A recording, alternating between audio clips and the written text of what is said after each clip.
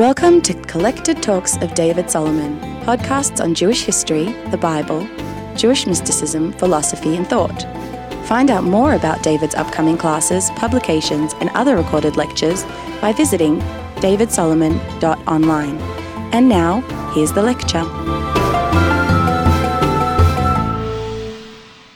This is the third part of a series recorded in Jerusalem in 2009.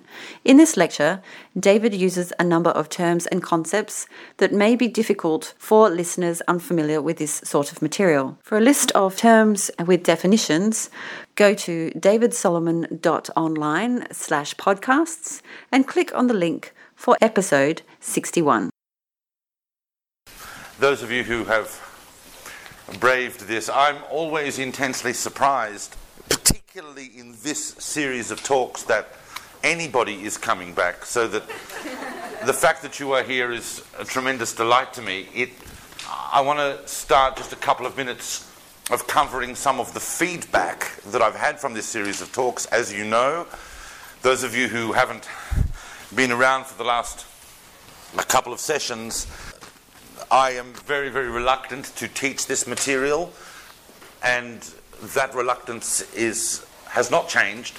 It is being borne out constantly by the fact that people are coming to me and saying, "It all sounds very interesting, but we don't know what you're talking about." I'm one of those people. And nevertheless, to bring this material down within asarat fachim, within grasp of our intellect in a way that makes sense for us, has in fact been the basic project of Kabbalistic transmission of the last few hundred years, particularly since the Ari. And this course is dealing with post-Lurianic Kabbalah, that is the way that the tremendous revelation of the Ari has been brought down, transmitted, interpreted, and applied.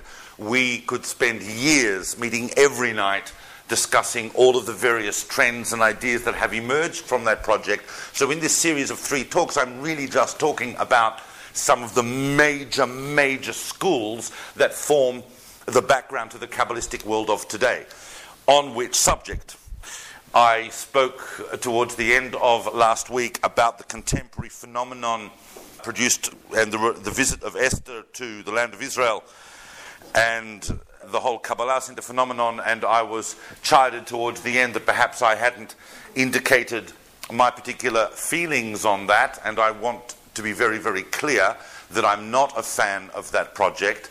I have much to say on that subject privately. For those who wish to find me right after I've woken up when I'm having my first coffee, would be the best time to get me to speak about those issues.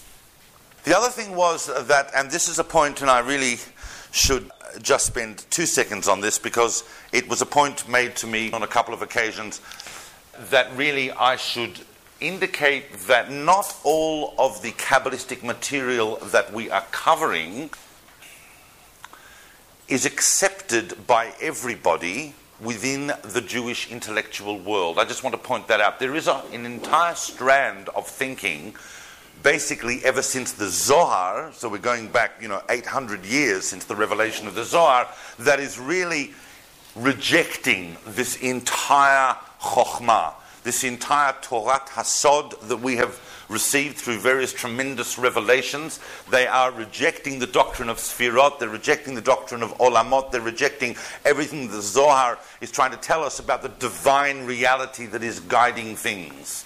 Those objections continue till today, although I don't want to spend too much time talking about views that believe that the content that I'm teaching is not valid. If I teach something, it's because I believe it's important, because I believe it is contributive. The majority of the Jewish world, and when I say the Jewish world, I mean the spiritually seeking, intellectual Jewish world that is trying to find cosmological, theological, and metaphysical and spiritual answers to big questions, do accept the major revelations of Kabbalistic thought. If you ask most of the Gedolim of any generation of the past few hundred years, they will tell you that the Zohar is a genuine revelation of Torah. They will tell you that the Ari is a genuine revelation of Torah. All the great rabbis, whether they are explicit about it or not, have dealt with this material.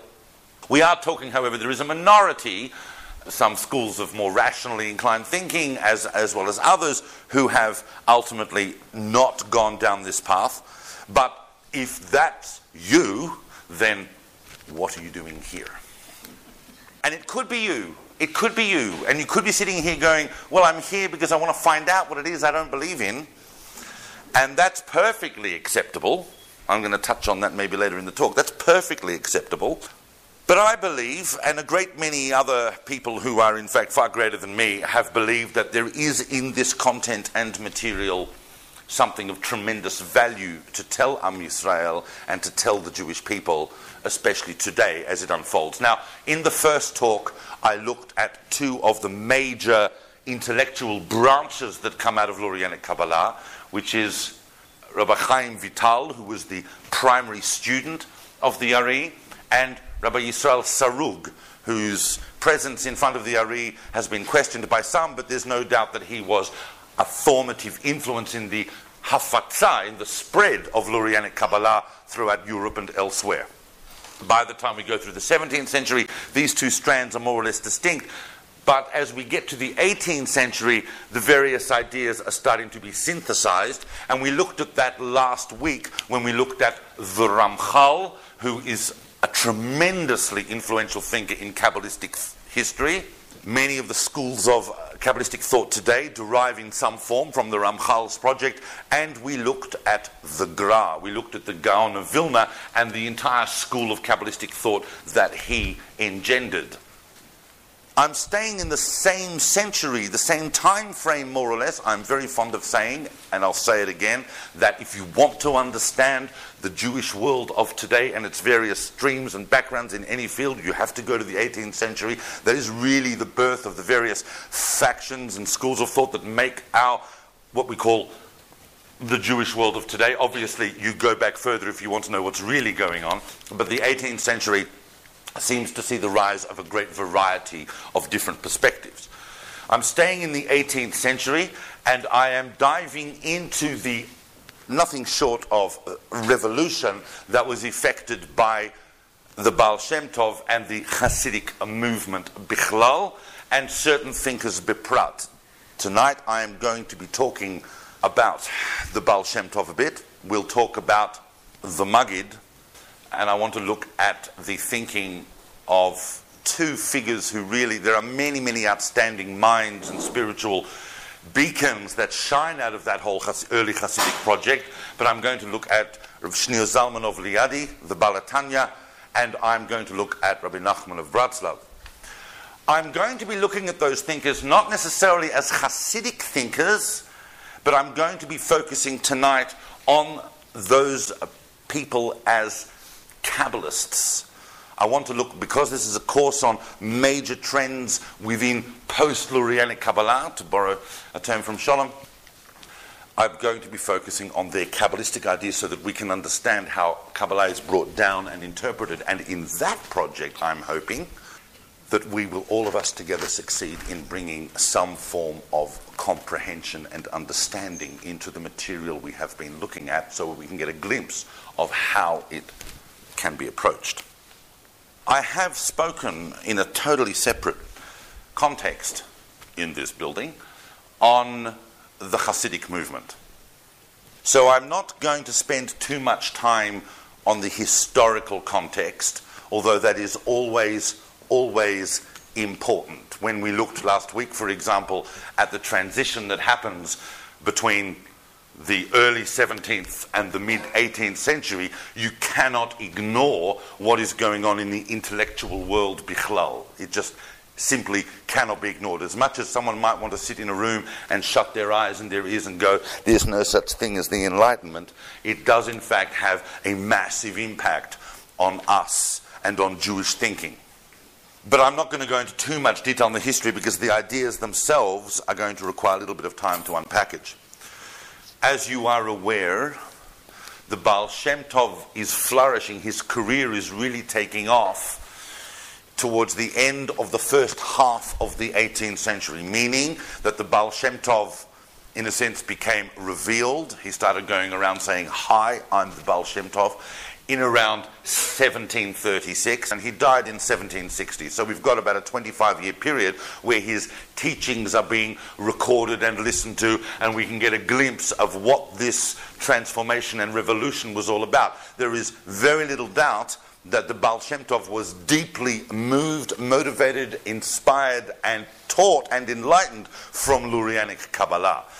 He may not have been expressing it in those terms, because ultimately the Baal Shem Tov was talking to a very, very wide group of people. Predominantly guys wandering around forests, chopping down trees and schlepping milk carts, who really didn't have time to sit down and go right through Chumash and Tanakh and Midrash and Talmud and sit down then and learn Etz Chaim. But nevertheless, his transformation is utterly based on concepts that we have already looked at, that are brought down by the Ari and subsequently worked upon by his students. There are a number of sources. I remember in this course, I actually, as much as possible, I want to tell you exactly where I'm looking and what I'm reading. There are a number of sources for the Baal Shem Tov. I think that Sefer Baal Shem, which comes out these days in about 2 volumes, is a very, very good and regarded by most scholars as reasonably authentic likut of some of the Baal Shem Tov's direct sayings. The Baal Shem Tov, well, sometimes it's difficult really not to place some historical context on this, but do you remember I spoke about it when I spoke about Rabbi Yisrael Sarug, and I spoke about the very influential book that came out of the Sarugian school, Emek HaMelech, and I spoke about this focus on the world being created by the Aliyat HaMachshava, as they call it, the rise within God of the thought of what? Very good, Stuart. I told you you're the tzaddikim. Because God contemplates the joy that he would get. Remember that Rabbi Yisrael Sarug's Limudei Atzilut starts with the concept of a sha'ashua, which is like this just absolute enjoyment. Because he's thinking of the tzaddikim, implying therefore that the tzaddikim are those who can behave in a way that would justify the creation. Hamatzdik et ha'olam. Everybody needs to behave and live in a way at every moment that would justify the creation of the world for them and for this moment. Everybody follow? Baal Shem Tov says, it's not just the tzaddikim.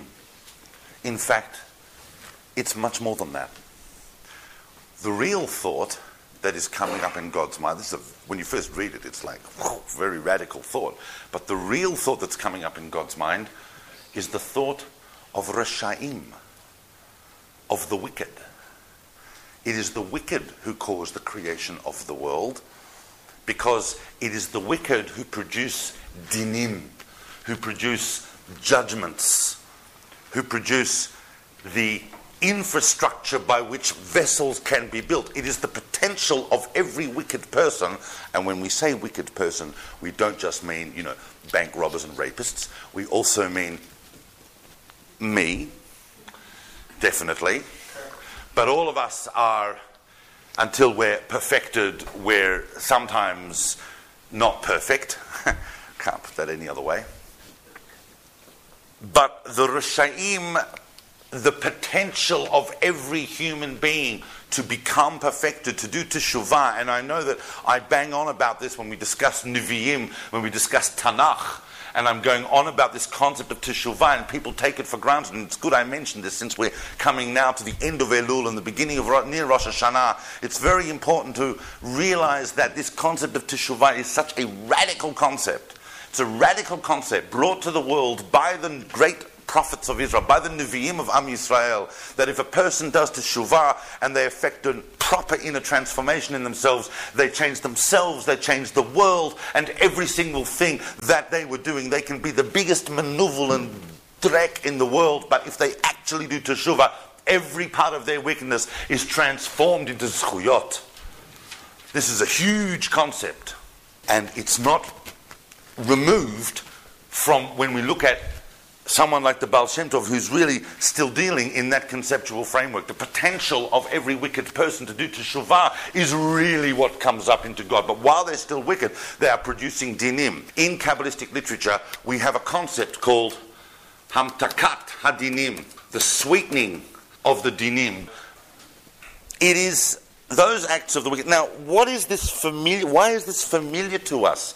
First of all, once we get over this idea, the startling idea that it's the wicked who create the world, well, not create the world, but cause the world really to come into existence,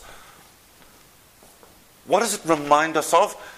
It's not so dissimilar from an idea that is heavily propounded by the Ramchal, by Rav Moshe Chaim Luzzatto, who I discussed last week. Because at the end of the day, the Ramchal is telling us that we do live in a world that is as good as it can be. The evil that exists in order to allow the world to exist. All evil exists in order so that the whole of the rest of the world can have existence, because the world cannot be created perfectly. It's created in stages. Our job is, on the one hand, sur mera, to ignore the evil, and on an even higher level, to fight it. But the evil that does exist exists necessarily, not for God, but for the world.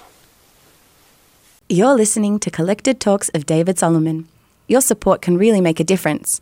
If you enjoy these lectures, please consider rating or reviewing this podcast, or simply telling others who may be interested. Now, let's get back to the lecture. Now, the Baal Shem Tov says many, many things, but I'm bringing that one point because it exemplifies a point that's going to be burst open Kabbalistically by the people that come after the Baal Shem Tov in a uniquely Kabbalistic way, drawing on some of the Kabbalistic concepts we've studied. There is no way in this small series of talks that I can go into the great detail of all Kabbalistic ideas and literature and concepts. And as you know, those who've been here, I've been focusing primarily on one or two very, very preliminary concepts in Kabbalistic literature. As I've often said, I've spoken mostly about Tzimtzum and Kav and Halal, and those concepts occupy maybe the first 2 pages of Etz Chaim. And Etz Chaim is like this. So you can imagine that the literature is vast. So when I go now into Hasidic concepts, I'm focusing mostly on Halal and Tzimtzum and Kav. Everybody follow that? Don't worry if you're sitting there going, I have no idea what he means by Tzimtzum and Kav and Halal, because I will go over those concepts in just a few moments. You can see what the Baal Shem Tov is doing. The Baal Shem Tov is bringing God down to take cognizance and to be relevant to the average individual zlob. The person who's just wandering around the world. God is trying to make his life and the meaning of his life relevant to the universe and relevant to the creator of the universe. The Baal Shem Tov effects a revolution where he says, you do not have to be this big lamdan. You do not have to be a big intellectual. You don't have to be a sage. You don't even have to be a tzaddik. You should strive to be a tzaddik, but at the end of the day, you can be a tzaddik even if you're an Amaretz. The key is that God cares about every single Jew, and every single Jew has a purpose and meaning in the world and a potential to fulfill. There is a very, very big concept in Lurianic Kabbalah that I have not discussed really in this series of talks yet, but that's very big for the Baal Shem Tov, and that is when, as you know, I discussed the concept of Shvirat HaKelim. Remember, here's my 2-second summary of Etz Chaim. We have Ein Sof, the infinite. Remember that we've now, Kabbalah introduces us into a world where God is not just one, but infinite. Ein Sof. Ein Sof does what we might call a hit-up-kut, in other words, a self-limitation where Ein Sof withdraws away into itself to leave what we call this is Ein Sof, to leave what we call the Halal, which is the empty space, void of God's infinite and limitless qualities, and then God re-enters the Halal through a line, which goes down to here, which we call the Kav. So just this basic dynamic is what I have been discussing. Remember also that as the light comes down into the halal through the kav, it emanates in two basic modes. One is what we call igulim, which are circular or depicted circular, and the other is yosher, which are lines and form basically other sfirot. Each of these are sfirot, by the way, whether they are circular or straight, and form the basic structure of what we call Dmut Adam, human configuration. I once again want to just very briefly highlight that it is the 18th century that really gives rise, and we discussed this last week, to a massive discussion that at times became very heated and sometimes even acrimonious between Kabbalists and the proponents of Lurianic Kabbalah and its interpreters about whether all this material is a mashal, meaning it's an allegory for something else. It's just a mode of depiction. It's a way of conceiving things, but it's really mashalic, it's really allegoric, and the meaning of the allegory is somewhere else in life. Or those who say, no, it's actually, this is what happened. It is kipshuto. It is literal. That debate is going on in the 18th century, and I can tell you that to some extent, if you poke around on strange places on the internet, it's even going till today. All of the Kabbalistic thinkers, or certainly most of the Kabbalistic thinkers that we know of and that we read up until the Baal Shem Tov, are focused on this idea. Actually, I was in the middle of another point. I haven't lost it. I was in the middle of another point, which is something that I haven't really talked about too much yet. And I was just going to say it because it's very important to understand the Baal Shem Tov, is that the Baal Shem Tov also focuses, even though we haven't really discussed it, you remember that the light comes in and then the kelim, the vessels that are created in the halal, cannot contain the light, and they gesmash. And they gesmash down here, and then they are rebuilt as the worlds of Abiyah, Atzilut, Biyah, Yetzirah, and Asiyah. These four worlds, particularly, Atzilut is a fully perfected, reconstructed world. It is ideal, it is perfect, but Biyah is where we live. That's our conceptual, physical, spiritual universe. Everything is contained in Biyah. That's really what needs to ascend up, and then so on. Now, when the kelim fell, when the vessels fell, there adhered to the vessels sparks of divine light. Those sparks of divine light are hidden in our universe. They go down into what we call the klipa, which I haven't really spoken much about, which is the whole, the evil side. And they come down, and then our job as humanity is to raise those sparks which sustain things in the universe and raise them up so that they can be restored to the divine and can take part in the reconstruction of the ultimate vessel, which is the world that can contain the light of God. The Baal Shem Tov is very big on the idea of raising sparks, meaning you don't know where you're going to find the spark of the divine.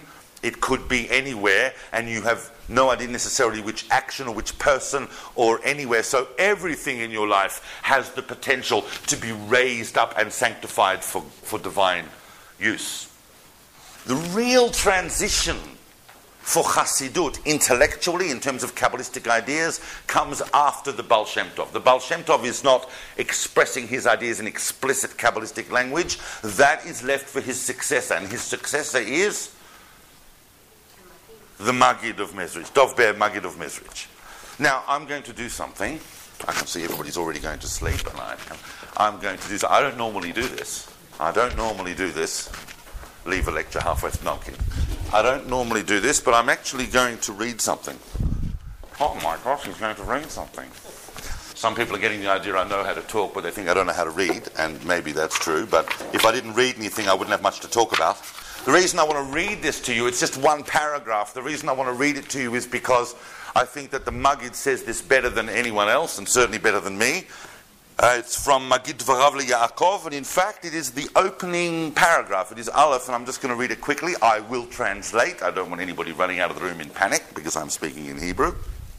But I just want to read you this paragraph because this really sets the tone of what the Maggid does. The Maggid, you see, the Maggid who, by the way, dies in 1772. Interestingly, that's the year that, not too long after the Cherems that came out from the whole school of the Gra and the Hasidic movement, but it's also interestingly the same year that Rav Nachman of Bratslav is born.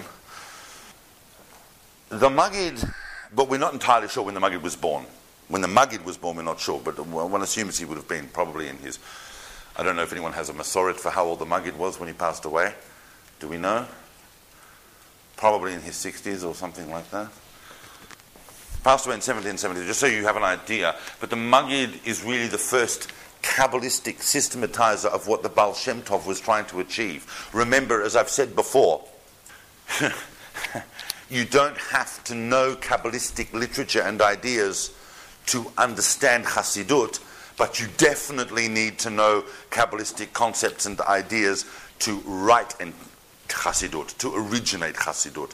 All of the great Hasidic leaders were profound Kabbalists, intimately aware with all the source texts of Kabbalistic literature. I remember when I was in Hasidic yeshivot, the study of source Kabbalistic texts was not encouraged. But there's no question that all of Chassidut, and I'll get onto this later in a short while, all of Chassidut is based on Kabbalistic concepts. I want to read from you from the Maggid because this paragraph, in a sense, speaks for itself based on some of the concepts that we've been talking about. Amar Rabbi Yitzchak. Who recognizes that? Who recognizes that? Yes? Yes? Excellent. First Rashi on Breshit. Very good. A lolly for this woman. Amar Rabbi Yitzchak. Lollies are sweet. Lo haya tzarich latchil Torah ela me'achodesh hazeh lachem. God, it's a famous Rashi, we all know it. God didn't need to start the Torah at Bereshit. He could have started it where? In Sefer Shmot, achodesh hazeh lachem. This month, just before Pesach, take a lamb, shecht it. That's the first mitzvah we're given as a nation. So, since the Torah is about mitzvot, what's all this other stuff going on before? Why did he reveal to them the whole story of creation?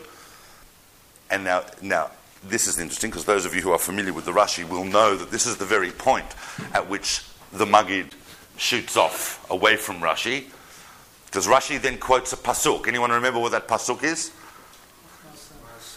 Excellent. I'm such a learned audience. I'm very honored. Koach ma'asav higid la'amo. The power of his works, he relates to his people. But, in fact, the Maggid says something very different. Mipnei she'amru na'aseh v'nishma. Because Am Yisrael at Har Sinai said, na'aseh v'nishma, we will do, v'nishma, meaning not just we will hear, but we will understand. The whole point of these Kabbalistic revelations are so that you will understand how the world comes into being. It's important to understand that to give you and the world meaning.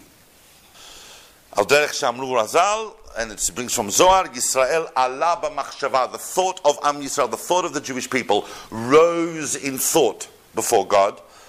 Kedimat ha'atzon, this rising or progression of will, haya bishvil sheyihu Yisrael tzadikim b'chol dor vador, so that the Jewish people will be righteous in every generation. Tzimtzem Hashem yitbarach kiviyachol et behirato.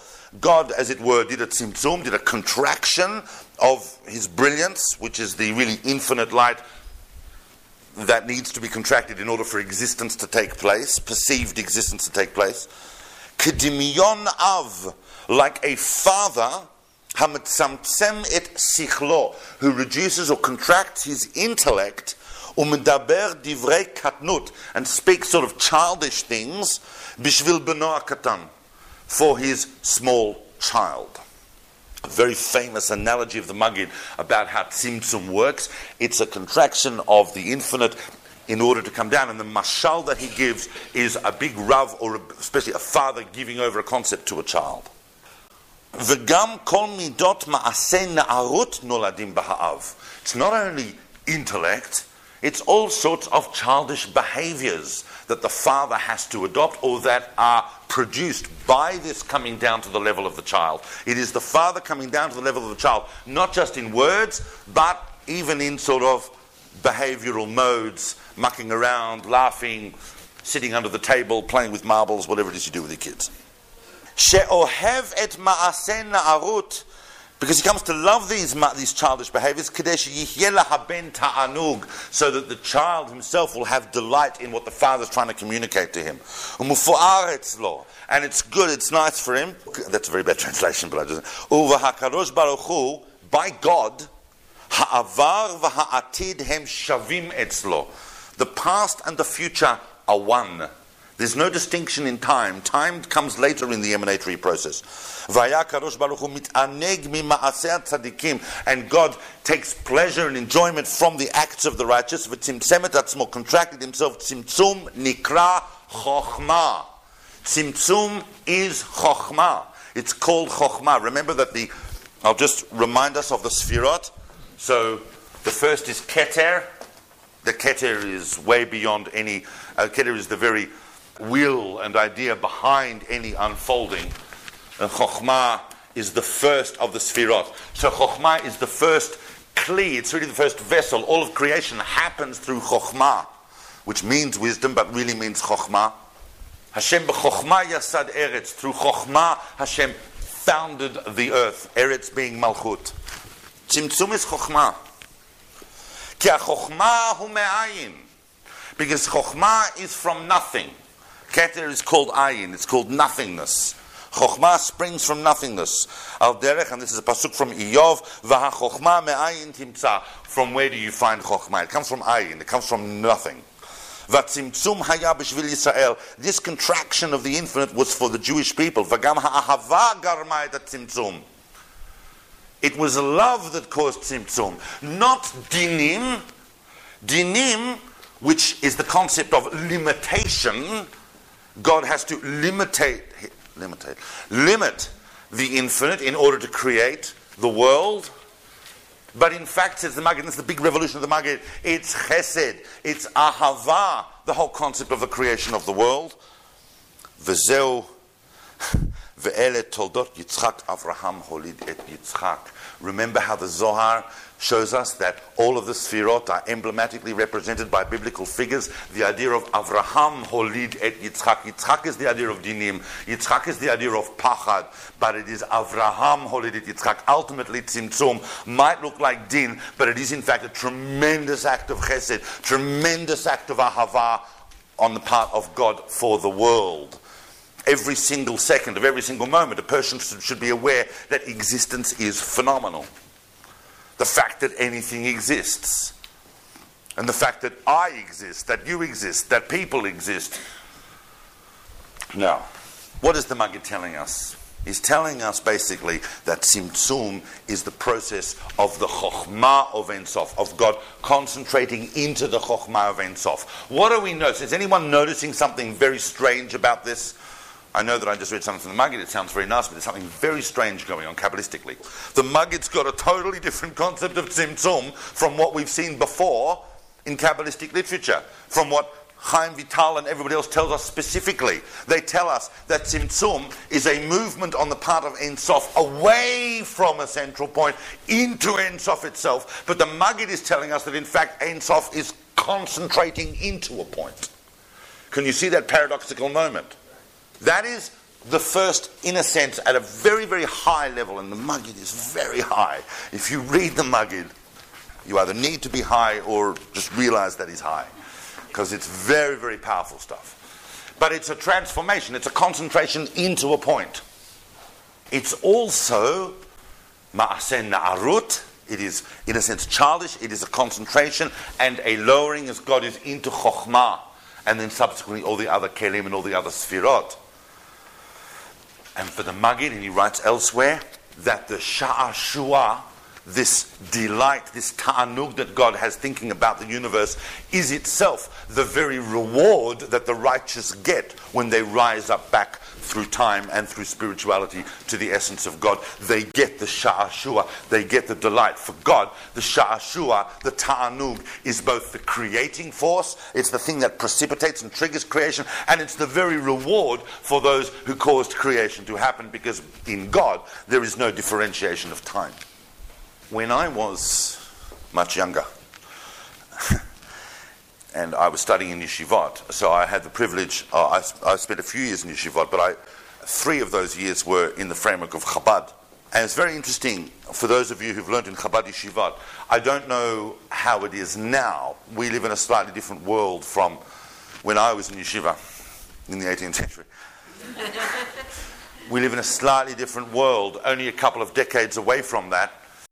When I was in Chabad, remember I spoke last week about how one of the things that I was confused about when I was young and I started learning Kabbalistic material was I went to the commentary of the Bala Sulam, Rav Yehuda Ashlag, and then I came back to Chassidut and I couldn't work out why he was talking about totally different concepts than the concept of, and that sets you on a path of trying to work out what's going on.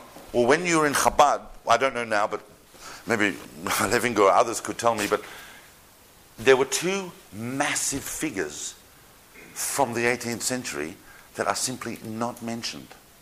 They're not discussed. They're not discussed. One was the Ramchal. Chabad doesn't talk about the Ramchal. I mean, I'm hearing from every other input in the universe how massive the Ramchal is. I have other teachers outside of a Chabad framework who are going, the Ramchal. And Chabad's going, Ramchal? No. And the other is Rav Nachman of Bratslav. Even Chabad literature that talks about the widening sort of different variations of schools and Hasidic thought that doesn't really talk about Rav Nachman. But there is enough, and therefore I spoke about Ramchal last week. I'm going to speak about Rabbi Nachman in a few minutes, but I need to spend some time on Rav Shneur Zalman of Liadi as the bridge between this. Many of you would be familiar with the Alter Rebbe's primary work, which is the Tanya.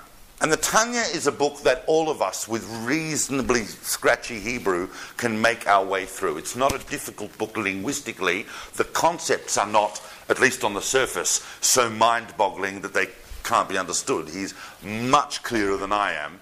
But he takes a person through a journey of the mind using Kabbalistic concepts, but it's basically a book on how to be a better person in the world, how to be a better Jew, how to do avodah.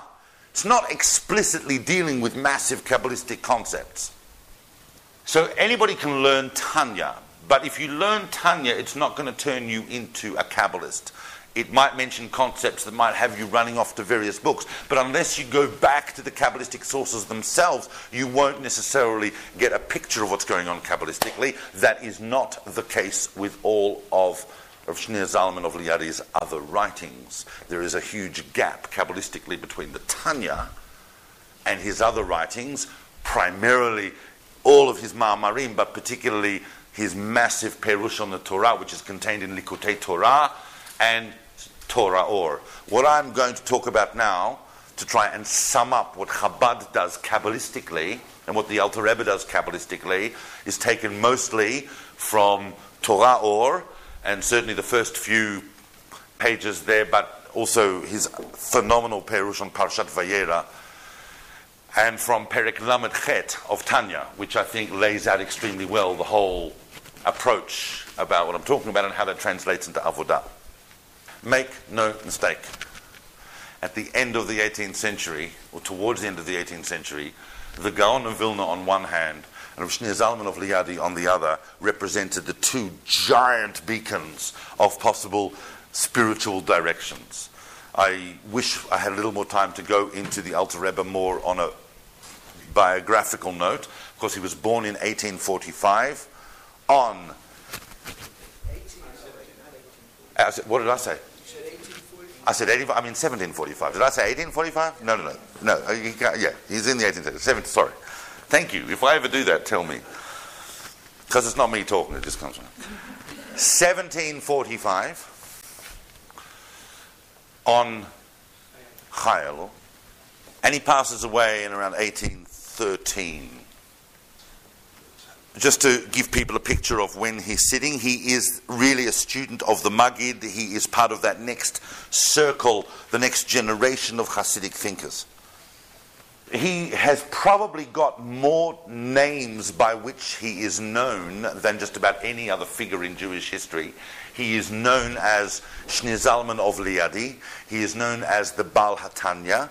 He is known, of course, within Chabad as the Alter Rebbe. He is got a variety. He's also known as the Rav, Because don't forget that as well as a massive Kabbalistic and Hasidic project, he also composed, at the behest of the Maggid, and basically an entire Shulchan Aruch. So he's a massive, massive figure. And famously, of course, an Ilui, and as I've often said, and I'll say it again, if you throw a stone in the 18th century, it will land on an Ilui. And he was a huge Ilui.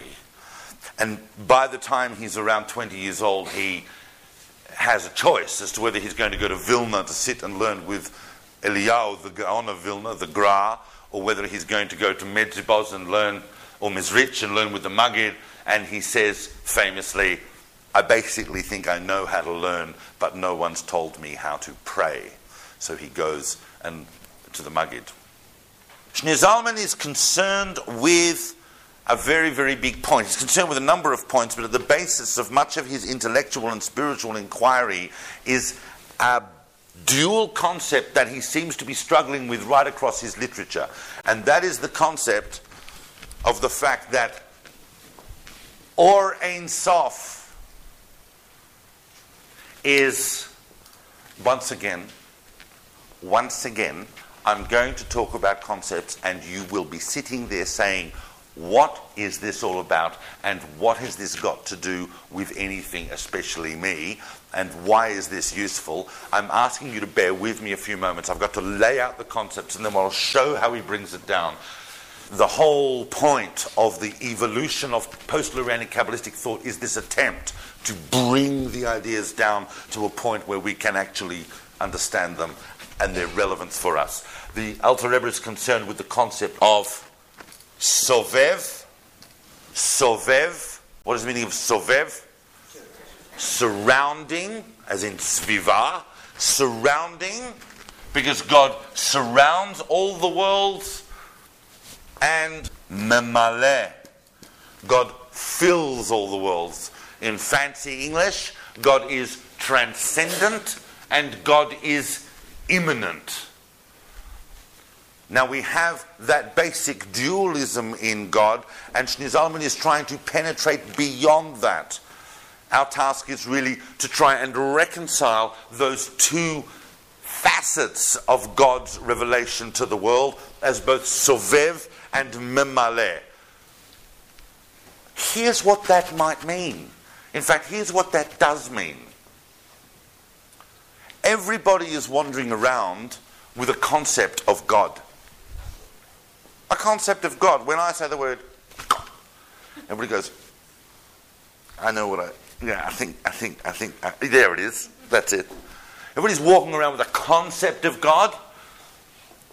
And all of us, presumably, walk around with a notion of what God expects from us in the world and our general behavior, whether that is ritually through mitzvot, whether it is through limud Torah, whether it's through just being a spiritual Jew in the world and what that entails.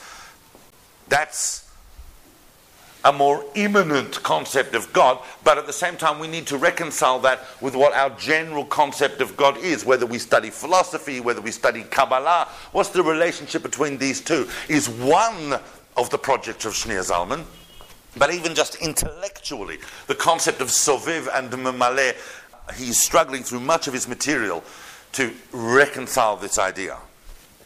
Tzimtzum, which he takes from Maggid, which we read that passage, is the Chokhmah of Ein Sof. That's where Tzimtzum begins to happen, in the Chokhmah. Therefore, Tzimtzum is Torah. And Torah is Chokhmah Ila'ah. Chokhmah, the supernal Chokhmah into which God is concentrated. Remember, the Torah and the letters of the Torah create the world as they come into it. It is therefore the Chokhmah of every level. Kabbalah, for example, is the Chokhmah of Atzilut, at least in its external form. It is the wisdom of understanding the world of Atzilut. The interior of that, the pnimiyut of that, is Chassidut.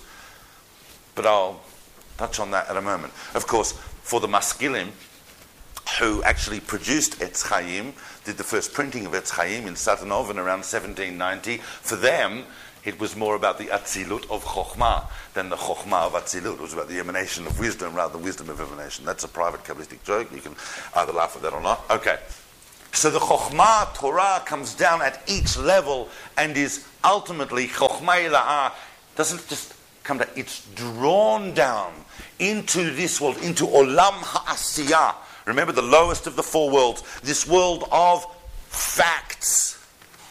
This world of Olam Ha'asiyah, this world of facts, this world of actions, to become the Or, to become the light of Malchut, to become the light of this world. What is it about light? Light you don't see, you see by it. It is the medium of a revelation by which divine reality can be perceived as it comes into this world. That's interesting because if you remember last week when I was discussing the Gaon of Vilna, the Gaon of Vilna ends, and that whole amazing perush he's got on Sifrei Tzniuta, where he describes the fact that he wants you basically to become, well, what's coming through the Kav is Torah, and he wants you to become like the Kav and to raise Malchut up to Chokhmah. In a sense, there is a reverse direction happening for the Alter Rebbe, where he wants Chokhmah to come down into this world. It's about Chokhmah. Oh, okay. I can see that people are looking at me with complete. Look, Chokhmah and Binah, and then we have several Sfirot, Chesed, Gvura. I've done the Sfirot before on every other occasion, so I'll just do them now because I need to show you something. Tiferet, Netzach, Hod, Yesod, and Malchut. Now, there's groupings of four. It's a very big grouping. Chokhmah is, putting aside Keter, Chokhmah is one, Binah is two.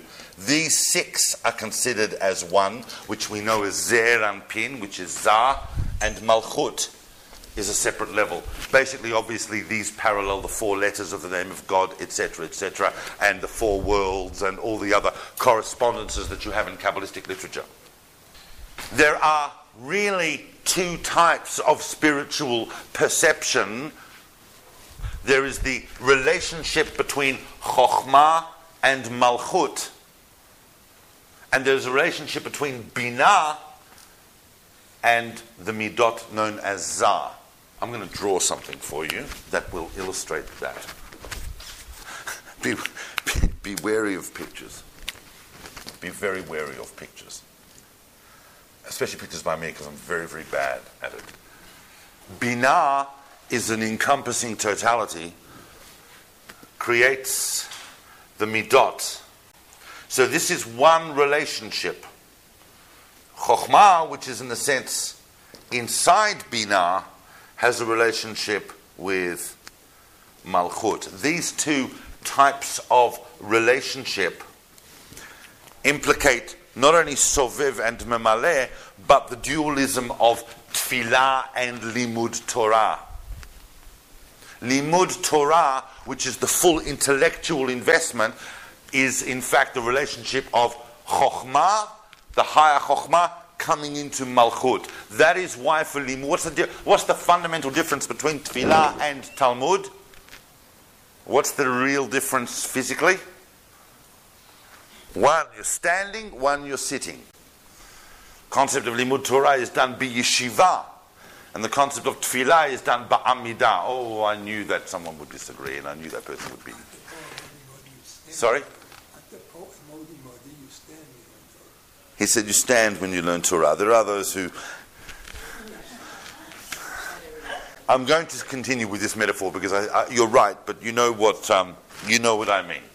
There's a full intellectual investment. This, of course, is the ultimate point at which we are trying to... Although Shneur Zalman is, of course, within the Hasidic framework, and one of the things that the Baal Shem Tov did was to, in a sense, prioritize Tfilah over Limud. Why? Because Tfilah, prayer, was something that could be performed by anyone and had a direct access. But for Rav Shneur Zalman, the who is regarded as the rationalist, if you like, the intellectual of the entire Hasidic movement, hence Chabad and so on. It is precisely the vessels of the intellect that are designed in order to bring down God and draw down into this world, because God is drawn into this world primarily through Chokhmah and Binah and then Da'at, and Da'at contains, and this is not Shnei Zalman, this is already going back to Etz Chaim, Da'at, which is the synthesis of Chokhmah and Binah, Da'at contains its own set of midot, its own set of faculties by which it is expressed. It gives birth to faculties which are, what are the midot of Sechel? The midot of Sechel, please stay with me. I know that I've lost 3/4 of people. Please stay with me. The midot of Da'at are Ahava and Yirah. Ahava and Yirah, love and awe, AWE, are the midot that are engendered by the intellectual process of what? Of contemplating the greatness of God. Contemplating the greatness of God is a concept in Chabad thought called Hitbonanut.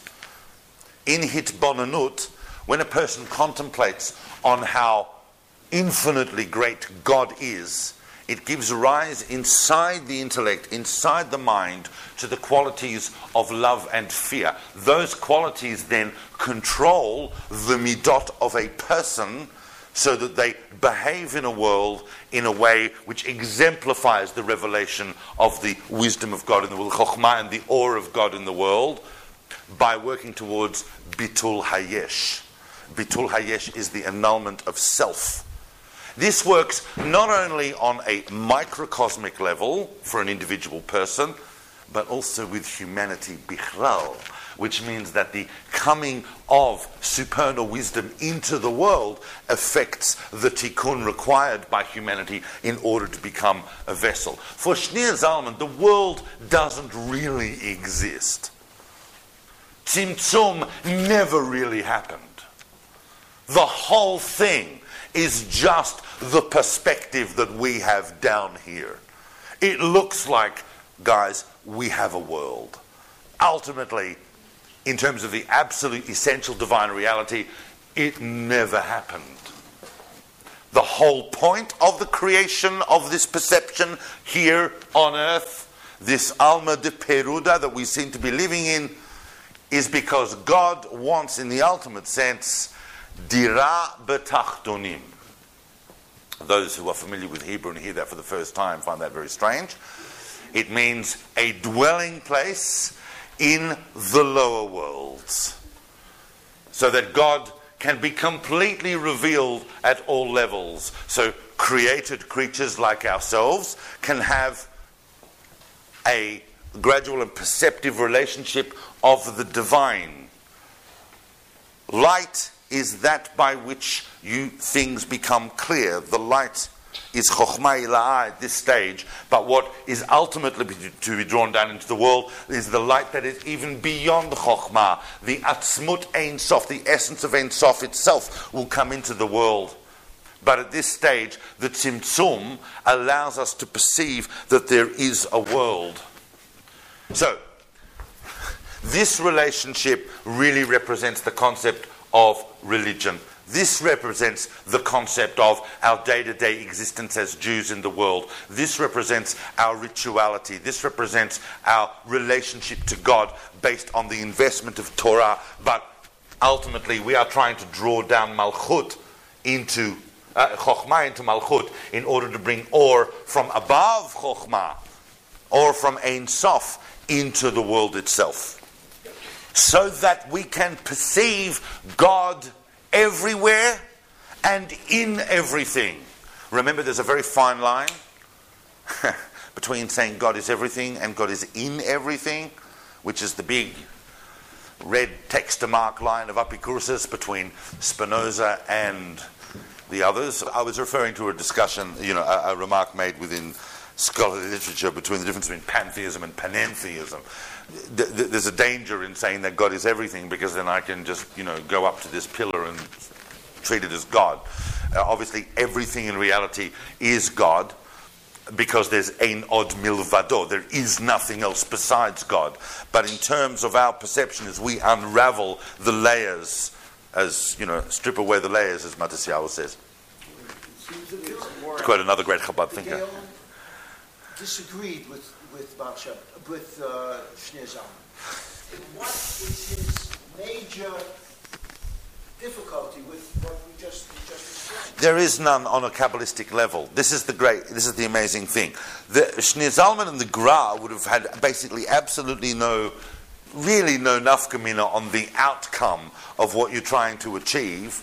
There might be different slight emphases here. The real problem, as I've spoken in other times, the real problem of the Gaon of Vilna with the Hasidim was much more to do with ritualization, with separation, with new shchita, with new nusach tefillah, with reports of Sabbatean orgy, all the rest of it goes on with that. It wasn't to do with essential Kabbalistic ideas, although if we get down to the brass tacks about it, does seem to be, when you look at it, a different type of conceptual movement between us elevating ourselves in the world towards God, or drawing down divine light and drawing down God into the world of facts, into olam ha'asiyah. It's dira b'tachtonim. It's precisely here where God needs to be revealed. It's precisely here where we need to see that no tzimtzum actually took place, that God is everywhere and God is behind everything, actually here. And it is by engaging in facts and engaging in reality, but according to Torah and according to the holiness that is brought about by Torah and the light that it sheds on reality, and by especially by preparing ourselves and the world to be that vessel that can contain the light. That, of course, leads on to other subjects. Of course, the key to that is the concept of Ahavat Yisrael, the concept of every Jew feeling responsible for and loving every other Jew, and then ultimately also having some form of responsibility for the whole of humanity. I want to just talk, I want to talk a little bit, just to move on, to tie this up, because the thought processes are very similar and very subtle, but if you really want to bring it down, I just want to talk about Rabbi Nachman for a bit on the subject of the halal.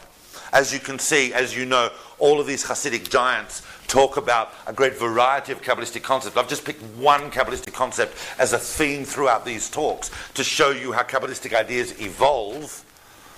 I don't know that I've done justice to the Alter Rebbe. There's still in my mind somewhere floating around going, David, there's a major point that brings that together, but that's okay. If someone wants to trigger that in a moment, they can.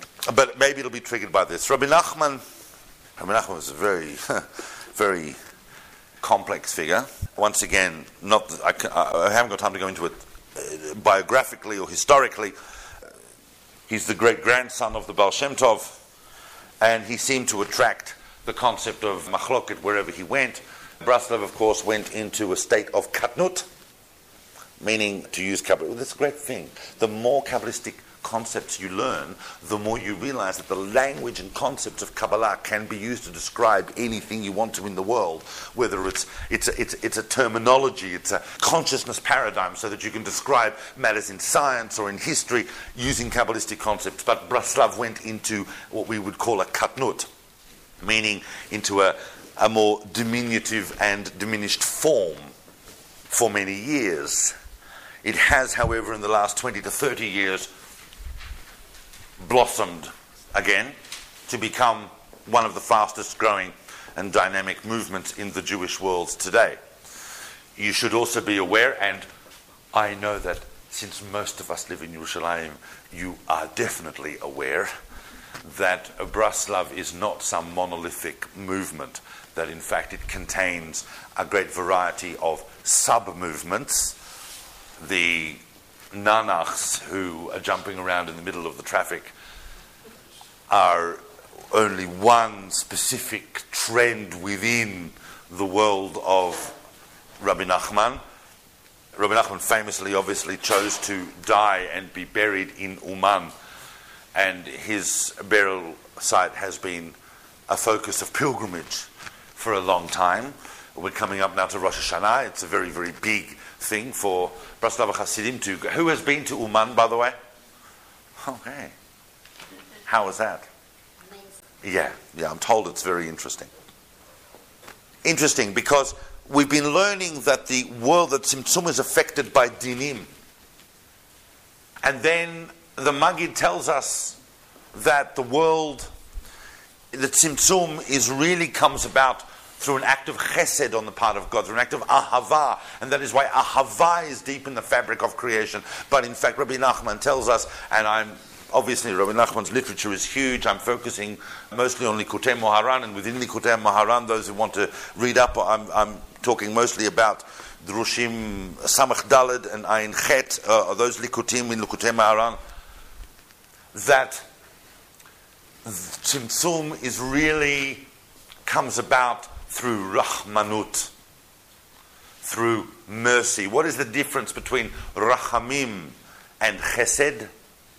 Chesed is an unqualified outpouring of benevolence. Rahmanut is benevolence, but with an awareness that this benevolence is not without its structured limitations. Meaning, generally, to the classic idea would be that if you grant someone leniency, or you pardon them, or you apply rachamim, let's say in a judgmental or court situation, then you are aware of this person's guilt, but you are giving them chesed inside that vessel of guilt. In other words, it is chesed inside din, is how rachamim comes down to the world. The world is based on rachmanut. Sorry?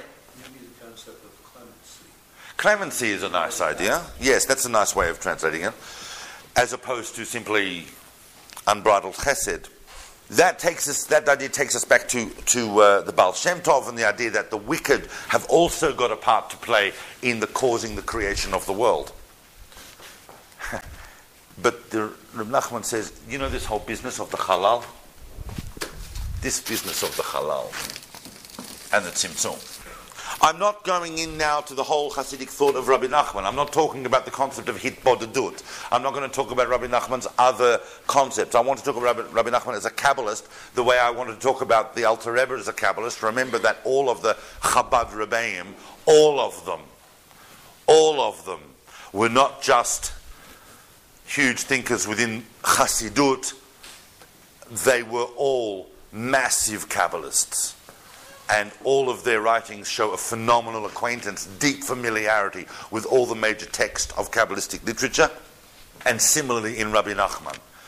Once you learn a few basic Kabbalistic texts, you will start to recognize in Rabbi Nachman that his entire Chassidut is based on a deep familiarity with the Ari, although Rabbi Nachman is famous, especially in Likutei Moharan, for not really quoting any Jewish texts between basically the Midrash and himself, which would fit with the Masoret that he was basically possibly at the level of a Tana. But he does quote the Ari in different times in Lurianic concepts. The Halal, says Rabbi Nachman,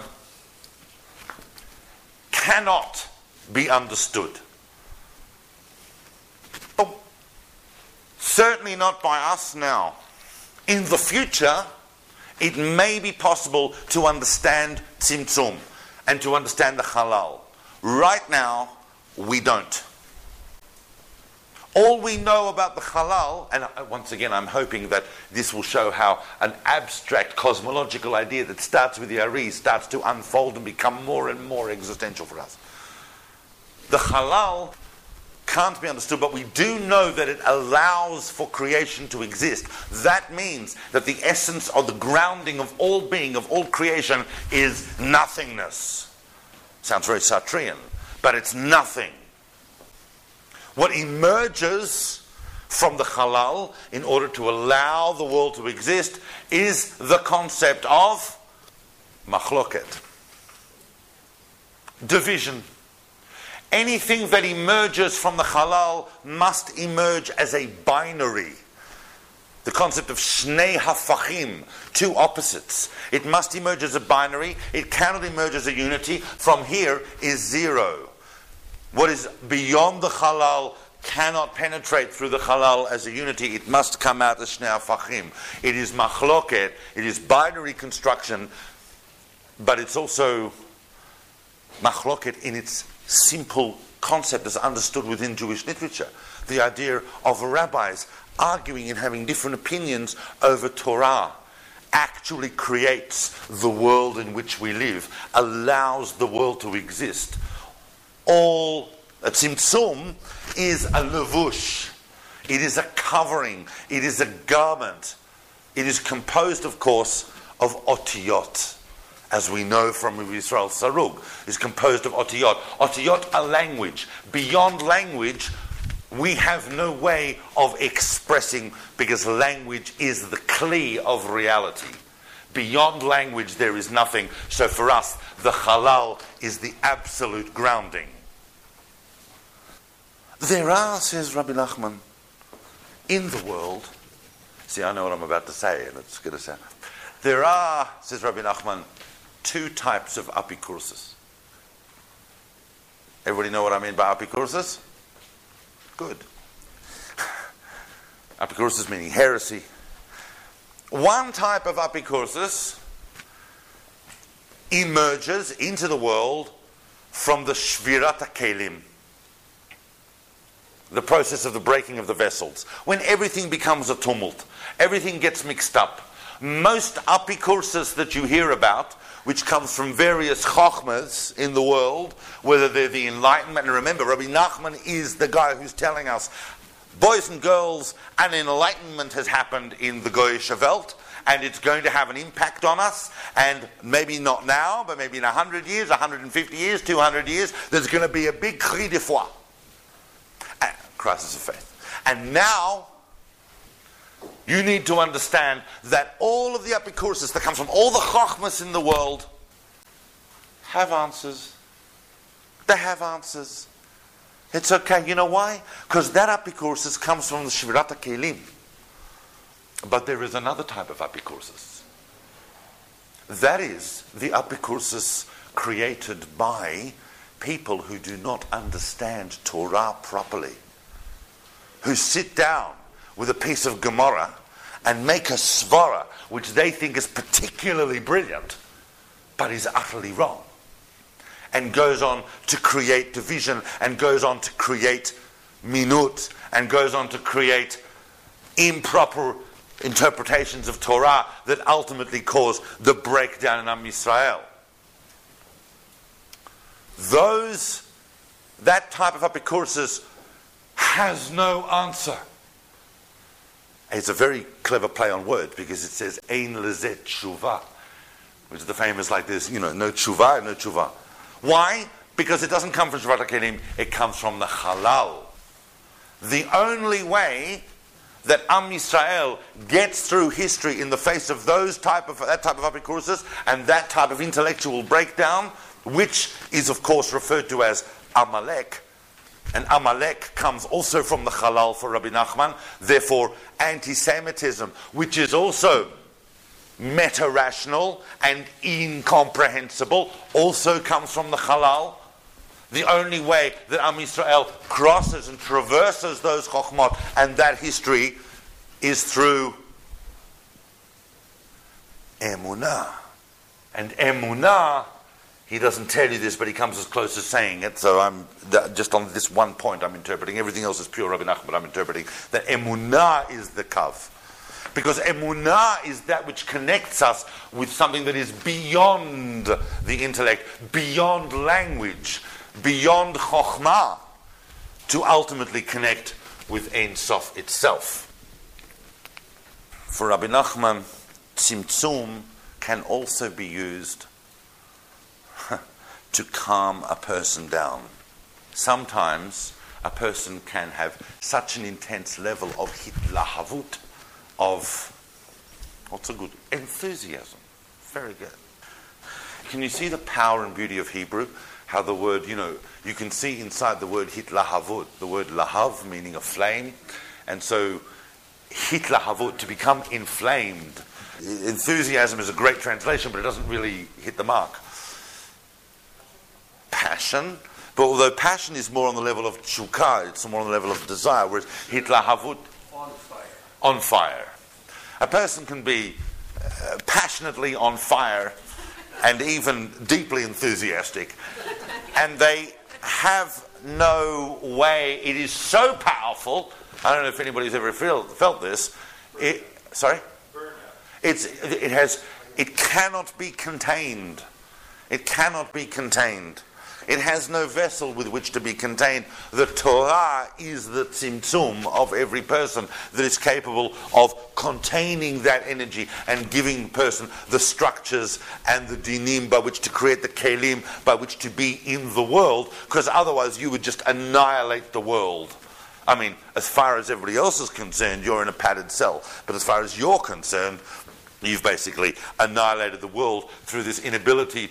Because if you realize, really, that Tzimtzum never took place, this is the really big revolution of the Baal Shem Tov's message. If you realize that Tzimtzum never took place, then although we've discussed in the last few weeks this myriad of levels and olamot and partsufim and these different stages of emanation, but ultimately Ein Sof is here. The infinite essence of God is here and can be revealed here in this world through and by you and by us and by every single human being has the potential. That's what a human being is, someone who has the potential to reveal God in the world. Obviously, I have focused on Kabbalistic concepts within just 2 or 3 major Hasidic thinkers. As you are aware, and I've only touched on it, there are many, many concepts I haven't discussed. This 5-fold division, 4 plus Keter, also obviously parallels the 5 levels that are distinguished within Kabbalistic literature of the soul. Basically, everyone has a nefesh. This is symbolized by the level of soul called the Ruach. Ruach is a spiritual level of the soul that is revealed to everybody at various times, but obviously we strive to have that revealed most of the time. You know how sometimes you can be at a really special event where it's very mystical, it's very spiritual. You might be at a chatuna, or you might be somewhere and you say, wow, what a ruach and things. So imagine like being like that all the time would mean that you were infused with ruach. Obviously, neshama is a level that is only very, very rarely revealed to unique individuals. Everybody has a little bit of this, but to be fully revealed, and certainly fully revealed at the time, is only afforded to the greatest sages. Chaya is this level. Yechidah never comes down into the world that's Keter. 1 second. What am I doing? Neshama is Binah. Chaya is Chokhmah. Sorry, I just mixed up the diagram. So there are these levels, and I'm telling you this so that people don't look at Kabbalistic literature and go, oh, he didn't talk about that. That's such a basic concept. How come he never said that? So I just wanted to say that over the last few weeks I didn't talk about really the soul. The soul is a whole other thing. I've given talks in the past on the concept of Gilgul and the concept of Neshama and exactly what happens with it, so we might do that again sometime in the future. Bear in mind that the key to understanding the Kabbalistic notion of transmission, and also what pure Kabbalistic literature and Hasidic literature and all its offshoots are really trying to inculcate, is the idea that there is a divine reality. We access this divine reality through the relationship that the Jewish people have with God, and that we are given a purpose and meaning in the world. The Adam de La'ela and the immanence of God in the world, which is represented by Kabbalistically by Ze'er Anpin, and the hitlabshut of Ein Sof inside Ze'er Anpin through Ak and then Atzilut and so on, really metaphorizes the actual person. And so we rise to meet Zah. Zah comes down to meet us. The relationship between Zah and Nukva, I'm using Kabbalistic terms at the moment, of course, is the essence of our relationship with the world and with history and so on. So I have only done Rashi Prakim. I have really, really only absolutely touched the absolute outside of Kabbalistic knowledge, just to give an idea about how these things are drawn down. Remember that in the Idr Rabbah at the beginning it says that those who really reap the field of Kabbalah are few. Many, many, many people hear Kabbalistic concepts and they go, and they walk away. It means that you are not ready for them, or they're not ready for you. When you want to open yourself up to understand what the great revelations of Kabbalistic thoughts and ideas are to Am Yisrael, then the right teacher appears. But once again I emphasize, don't follow anyone who says my derech is the derech, and ultimately go back to source texts. That's why this is the wrong way of teaching it. Go back to source texts and look for yourself and try and make sure that everything you learn is sourced and contextualized. I certainly thank you for listening to this series of talks. This is going to be painful for me this evening. I'm going to wake up and remember what I didn't, that point that brings it all together, and you would walk away going, wow, he made so much sense of it. But instead you're going to go away going, once again, a big cholent of ideas. But I'm hoping that you can see that through Hasidic thought, they're bringing down Kabbalistic ideas to become more and more a part of the world. How a person feels responsible for fixing the world. How a person feels responsible for basically being God's representative in the world. That is the key to what the Kabbalah is trying to do in the symmetry between the upper worlds and the lower worlds, as the Zohar says. I know that many of you only come out of amusement to see if I'm going to run out of topics. Some of you have suggested topics. We're going to look more and more into that. Thank you guys for listening. Thank you for listening. We hope you enjoyed the talk. For episode notes and transcripts, or to learn more about David's next classes and projects, visit davidsolomon.online. You can also find David on Instagram or Facebook. Thank you. We hope to see you again soon.